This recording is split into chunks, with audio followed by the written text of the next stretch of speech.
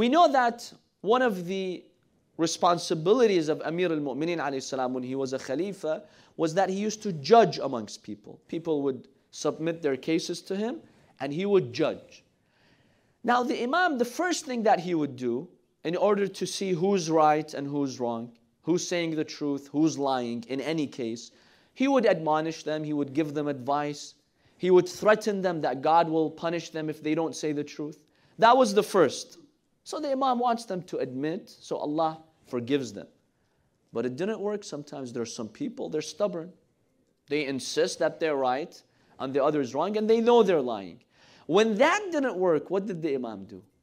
He used to develop genius, amazing ways to show the truth.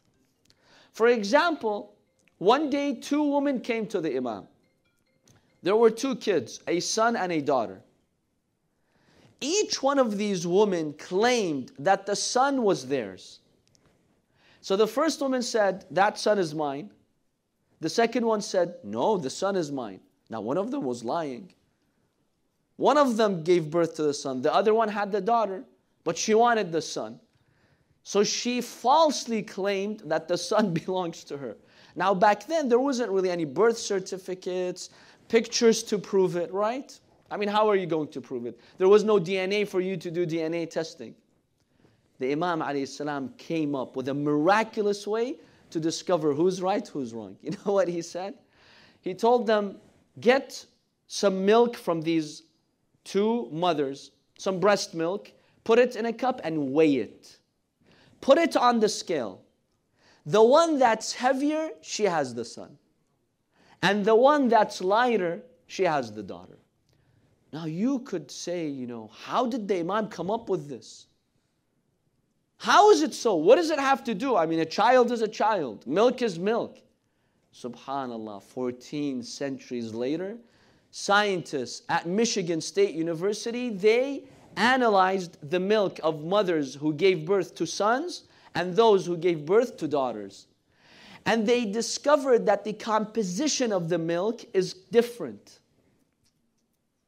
Women who give birth to boys, the milk has a different composition. For example, women who gave birth to boys, there are higher amounts of fat and protein in the milk than those who gave birth to daughters.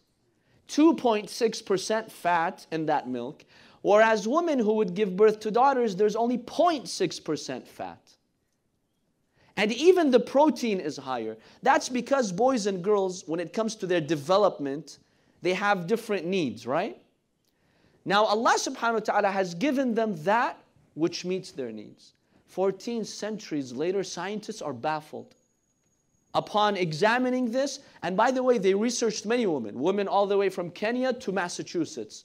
And this was consistent. How did Amir al-Mu'mineen know this? Now, when you have more protein and more fat, it makes it heavier. It's richer, it's more dense, so it's heavier. How did Ali ibn Abi Talib know this 14 centuries ago?